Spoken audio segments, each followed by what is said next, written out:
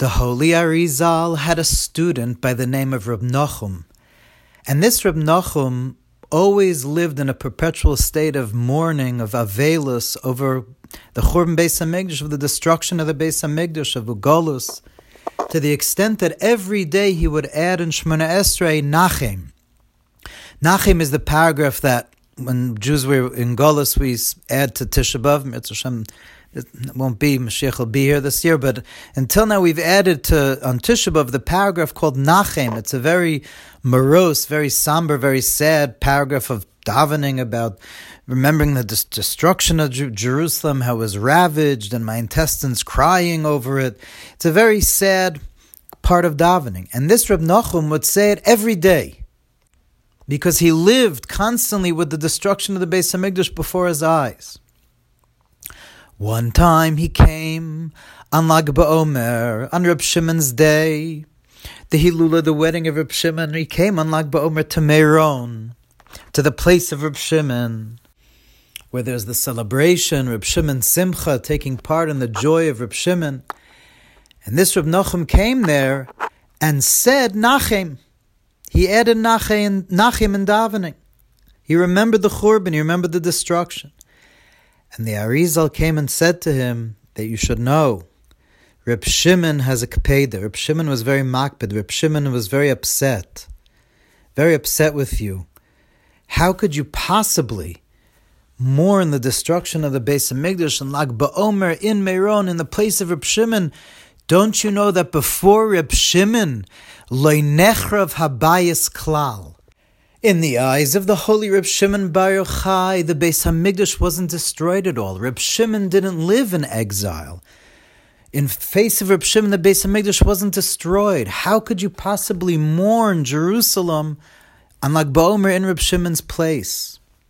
And a very unfortunate incident happened to the student. He suffered from it. But the question that Chassidus asks, that seemingly I don't understand. How could one possibly say that Reb Shimon Bar Yochai didn't live in exile? That his perception was a perception of no exile? We know the Gemara says, the whole story of Reb Shimon Bar Yochai, which is found in the Gemara in Shabbos, very easy to remember because it's Daf Lamed Gimel Lag. The Gemara says there the story that Reb Shimon Bar Yochai had to run away from the Romans who had issued a decree for his death.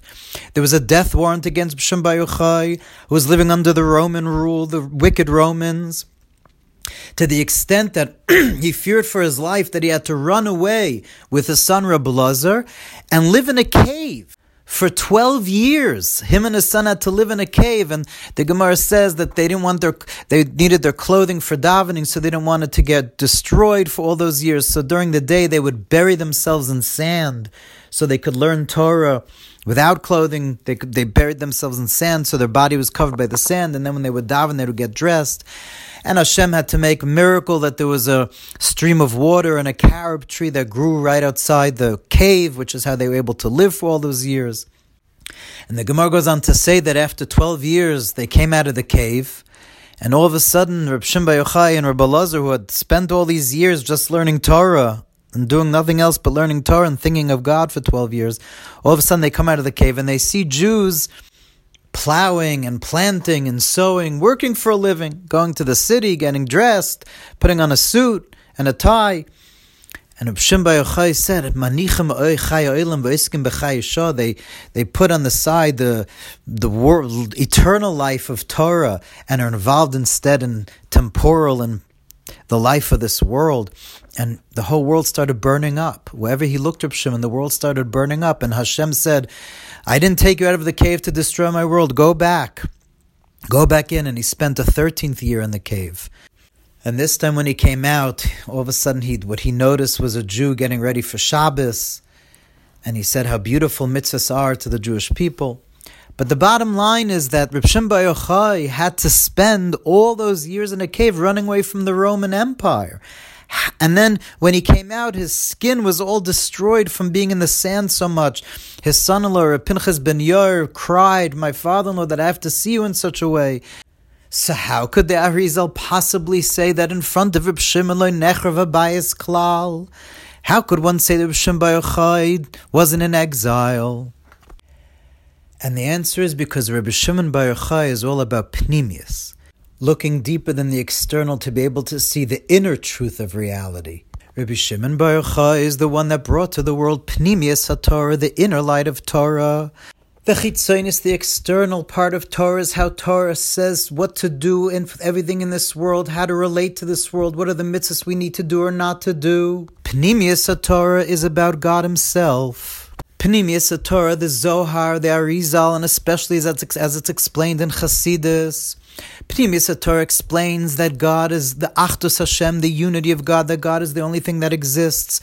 How that we see the world as if there's an existence called a world in front of your eyes, that's not real. That's just the external way the world looks. But the Pnimius of Torah teaches us how to see the inner life of reality, the light of God, which is in everything. The world is completely absorbed and unified within the infinite light of Hashem. And Reb Shimon saw that. Reb Shimon lived with that. That was his whole being. So even though Bechitzonius, of course, he had to run away from the Romans and he lived in the world in such a way of exile, that was all Bechitzonius, but Reb Shimon saw with his eyes the Pnimius, the truth that Einoid Milvade, that we're within Ein Sof, that we're with Hashem, with our Father all the time. We've never gotten far from Hashem. Reb Shimon saw the Pnimius, the truth of reality, how we're always within a Kodesh Baruch Hu. And therefore before him, B'Pnimius, in his eyes, in Lag BaOmer, and that day, this day shines the truth, that really, really in Pnimius, there is no Golus. That Tzaddikim see that we're always with Hashem. The Golus is only that we don't see, that our eyes don't see what Reb Shimon's eyes saw, which is why the Sfas Emes says, Golus is likened to sleep, because the most distinctive aspect of sleep is the fact that our eyes are closed. So we don't see the Pnimius, we don't see the truth. We have to learn Chassidus and meditate on it to be able to come to that feeling of the truth.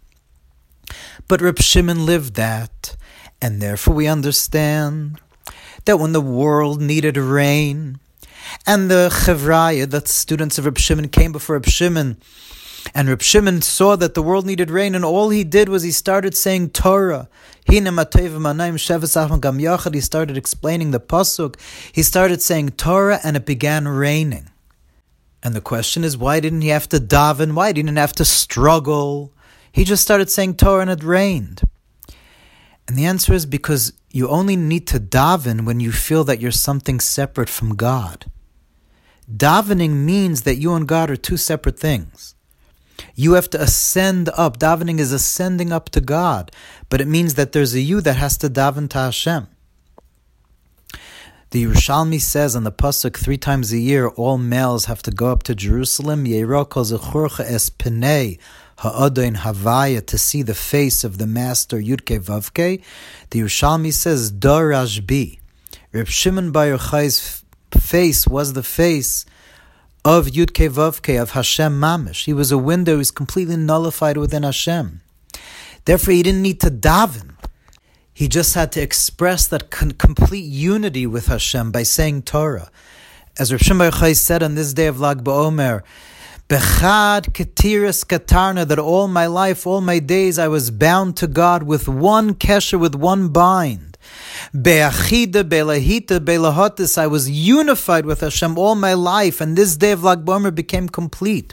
Reb Shimon didn't have to daven because he lived that truth of Einon Milvadei. And just like if you have a very faithful servant and you want him to bring you a cup of water, you have to tell him to, because he's something other than you are. But when you want to pick up a cup of water with your hand, you don't have to command it, it's you. Shimon Bar Yochai felt that he was a limb of the Shechina. He saw the truth that nothing exists other than Hashem. And may this day of Lag BaOmer, may we also be Zoicha for the Gishmei Bracha, the rains of blessing, the rains of everything we need, begashmius, beruchnius, and all things physical and all things spiritual, should shower upon us in the schus of the Tana Eleki Reb Shimon Bar Yochai, the holy Tana Reb Shimon. We should be zoicha to finally see, like Reb Shimon, have the same eyes as Reb Shimon, to see how we've been sitting with God all this time. It's just been us and HaKadosh Baruch Hu together. We should see it finally with the coming Machshir Tzidkenu b'me'er v'ameinu. Amen.